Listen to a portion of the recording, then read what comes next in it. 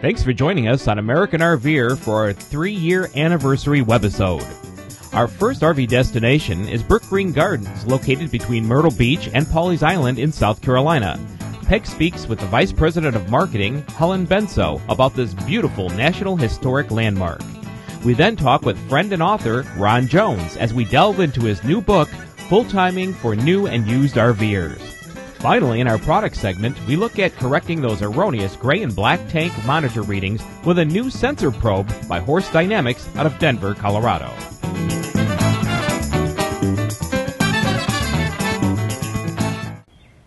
On this edition of American RVer, we are on the East Coast and we're in South Carolina. So if any of you are traveling and you end up on the East Coast, one place you should not miss is Brook Green Gardens. And it's just south of Myrtle Beach on Highway 17. And we're here today with Helen Benso, who is the Vice President of Marketing for Brook Green, and she's going to tell you all about this outstanding place. Thanks for being with me today, Helen. Well, it's a pleasure. Thanks for asking me to join you guys. Now, what is a Brook Green Gardens? I've been here before, so I know, but none of our viewers do, or very few. Brook Green Gardens was actually founded, it's built on the site of 4 former rice plantations. And it was founded in 1931 by Archer and Anna Hyatt Huntington. And Archer was the son of Collis Huntington, who was the railroad magnate, was one of the men who built the Transcontinental Railroad. Wow. And so he was extremely wealthy, and he was a philanthropist. And he married Anna Hyatt Huntington. She was a sculptor, one of the foremost female sculptors in the country, probably of the century.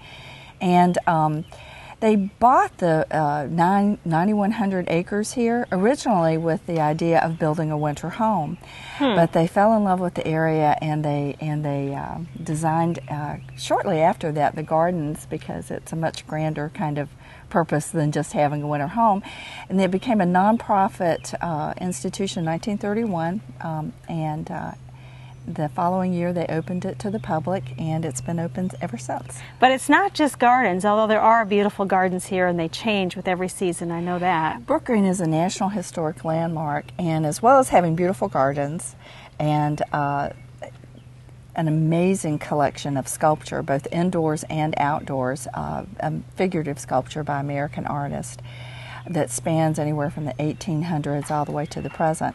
It also has the only accredited zoo on the coast of the Carolinas, the Low Country Zoo. And how fun is that? That has a lot of native animals. You know, some people think zoo and they think tigers and bears right. and elephants and stuff, but ours features just native animals and also some historic breeds from the plantation era and colonial times. Red Devon cows, which have okay, I'm going to a zoo to see and a cow. udders. Oh, really? Interesting. And marsh tacky horses that actually fought in the Revolutionary War with Francis Marion, the swamp fox, and that lots sounds of like other a fun things. place to go to. It's a fun place. Well, what are some of the premier sculptures? What are the ones that you should not miss if you come to Brook Green? Well, obviously, Pegasus is the largest sculpture that we have, and it's a favorite. Next to Pegasus is the Fountain of the Muses by Carl Milles, and that was in the Metropolitan Museum of Art for many, many years, and then it came to Brook Green. Diana, that's by Augustus St. Gaudens, is right next to Pegasus and Fountain of the Muses. And then in the Live Oak LA, you would definitely not want to miss that. It's just it's an avenue of oaks. It's about 300 years old, and they're just with the spreading branches. It's like an outdoor cathedral. Right. It's really beautiful. In addition to that, we've just opened a Sculpture Learning and Research Center last year, which is it's a visible storage concept. It's an indoor gallery basically, but we're one of the few museums. We're also an accredited museum. It's one of the few museums in the country with the visible storage, and the Metropolitan Museum is another, Smithsonian is another. So what you're saying, these are pieces that are not displayed on the grounds. Correct. They're waiting to be displayed or have just come off display or something like that. Or they're smaller pieces that wouldn't, but some of the most valuable pieces in the collection are actually at the Sculpture Learning and Research Well, Center. how long should somebody plan to stay at at Brook Green? How long will it take him to see everything? To see everything, admission is good for 7 days. And one of the reasons that we do that is because there's so much to see. In addition to the gardens, which are about 50 acres, there's the zoo. And in addition to that, we've recently, in the past, I'd say decade, really started interpreting the history here of the rice plantations and the Gullah culture that was so prevalent here in the 1718 and early 1900s, and even now. And so you can go out on a pontoon boat and with an interpreter and hear about the rice fields and the creeks that fed the rice fields and helped irrigate them, and the whole culture that supported. Okay. Or you can take the trekker and go out into the back roads of Brook Green Gardens, down into some of the archaeological sites of these plantations. That the houses aren't there, but a lot of the footprints of the houses are there. There's some slave cemeteries. And some so if you're really interested in cemeteries. history, that might be a nice Lots event of history, to do. yes. Right, okay. I tell you, there's a lot to see here. There's so much to see. And then this year, just recently, we opened a children's discovery room, which I think is fabulous for families. Right. It's over at the Low Country Center, which is the beginning of the history interpretation. And the children's discovery room is so cute. It's got 7 interactive stations where kids can go and, you know, get dirty and dig, like archaeological dig and model sculpture with Play-Doh and all kinds of things. And we've gotten some wonderful feedback from the kids who've gone there. One little boy wrote, "I love this place. I want to live here." I thought that was so cute. So you can't live here, but you can certainly come and visit. Well, I live in my RV, but this would be a good second choice. I could handle that. Now, what's the accessibility for our RVer friends? Brook Green is amazingly accessible. We can get in huge motorhomes. We get those big buses in here, and we have special parking just for them. Okay, good. And how can somebody find out more about you? What's your email or web address? You can find us at www.brookgreen.org. Okay. If you can only have a day, then, you know, come and spend the day. But if you can spend the whole week, come and spend the whole week. Right. Well, you know, there's a lot to do in Myrtle Beach and in South Myrtle Beach and Murrells Inlet and Georgetown. So there's a lot of activities in the area. So if you're traveling through, please be sure and stop and make sure Brook Green Gardens is one of your visits to the East Coast. Thanks for being with us today, Helen. It's a pleasure.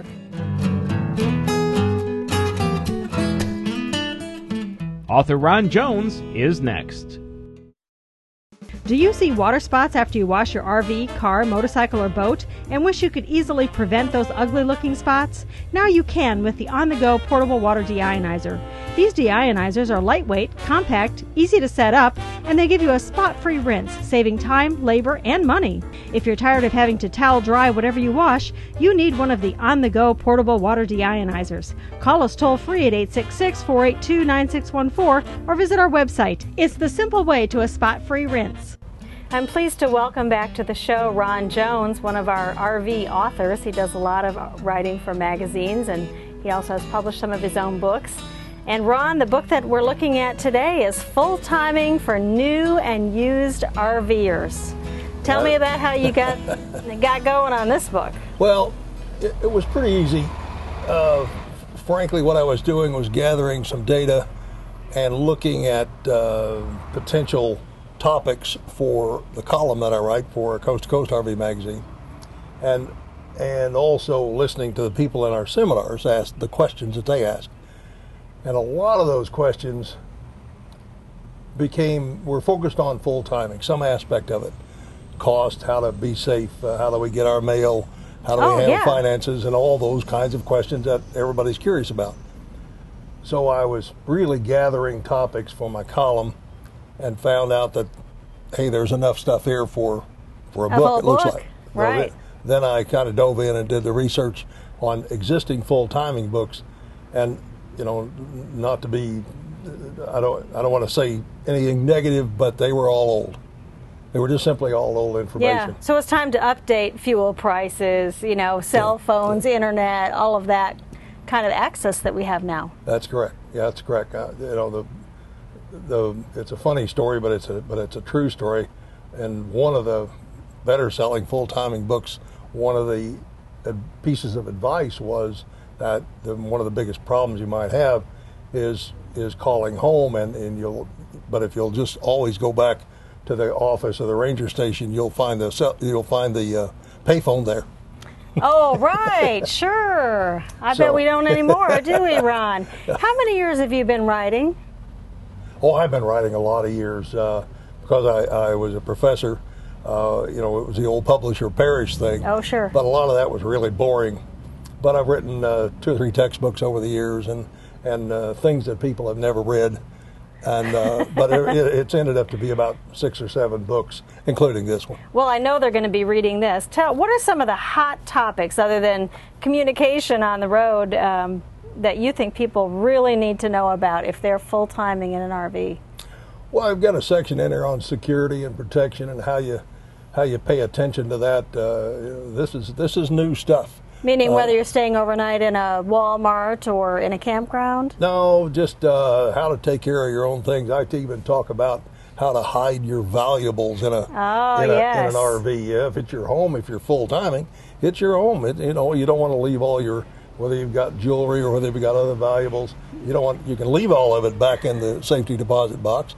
But that's no fun. What's the point? And where do you hide that, and how do you hide it? All those little cubby holes where the electrical wires are, and all of that. And even talk about carrying weapons. I don't get into advice on whether to or not, but it's an issue that is out there, and RVers discuss it. I talk about setting up passwords. If you're going to be out on the road, you're exposed, so to speak, to the world, and in doing so, you've got to protect your data. If it's just plain old email, that's fine. The world could read it. But if you're logging into your bank account or investments, or hopefully you've got some 401k left, and you want to take a look at what's left, then you need to do that securely and correctly. I really liked your tip on that. You said take maybe the initials of your city where you were born or favorite city and tie it in with your parents' birth date or something, and then rearrange those letters and numbers. I thought that was a good idea. What you want to do is come up with 2 things that involve either initials or numbers that you absolutely will remember, non-forgettable. Your mother's birth date, but not your social security number. No, never. nothing that applies directly to you. Right. Nothing. Not your cat's name or your dog tag, or your dog's tag number or anything like that. Nothing that applies directly to you. Right. So you can, and nothing that applies directly to your kids. Right. But your parents or your aunt and uncle or whatever. Yeah. Is okay. It's really it's an easy read. It's fun to look at. We've been RVing for a couple of years, so some of these things seem very familiar to me. But there were some things that I learned as I went through it, and I'm sure you will too. So take a look at Full Timing for New and Used RVers, and give Ron a call or email him, or where else can they get the book? Can they get it online? Well, they can get it online at rvstuff.org. That's just rvstuff.org. Or they can call an 800 number, 800-262-3060, and they can order it that way with a credit card. There we go. Do you hate that your tank sensors don't read correctly? We may have the cure up next.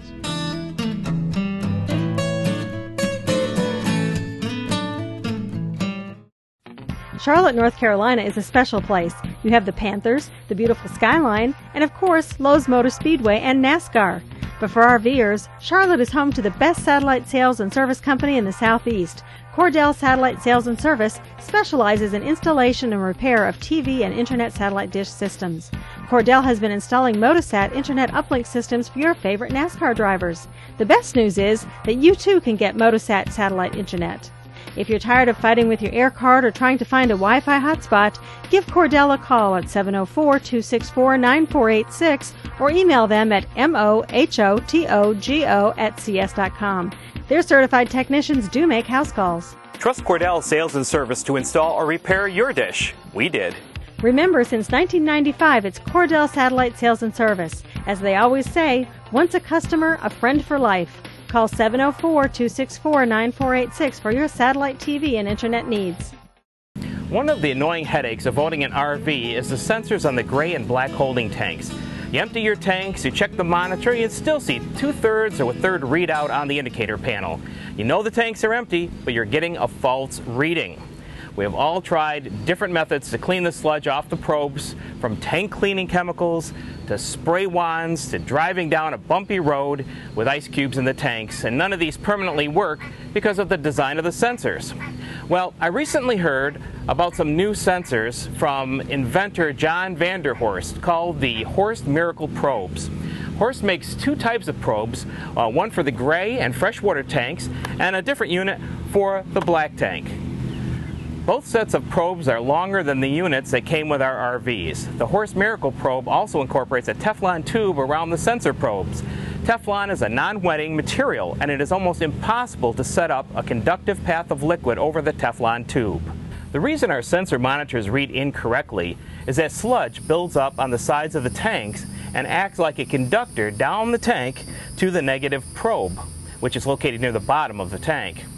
Even with no liquid present, this will still happen. With the circuit complete, the LED in the indicator panel says that there is liquid level in the tank, even though there is none.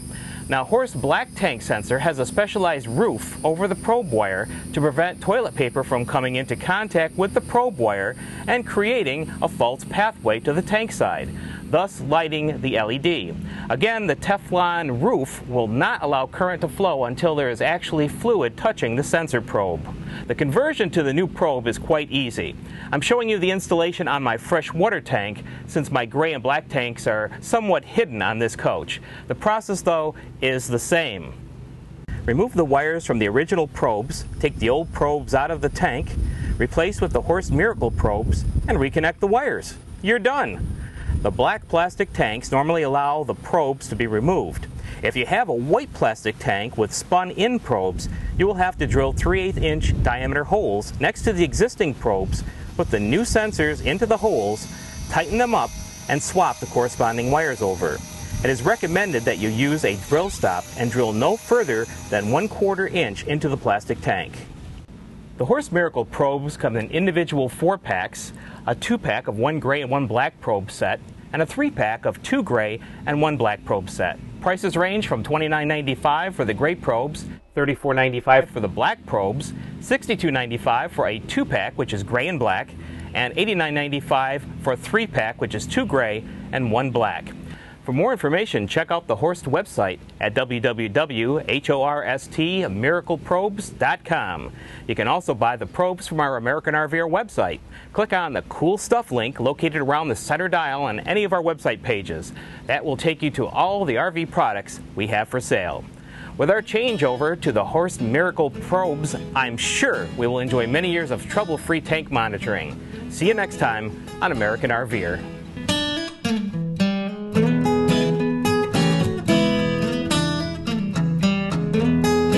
For all your satellite TV and internet needs, call Cordell Satellite Sales and Service at 704-264-9486.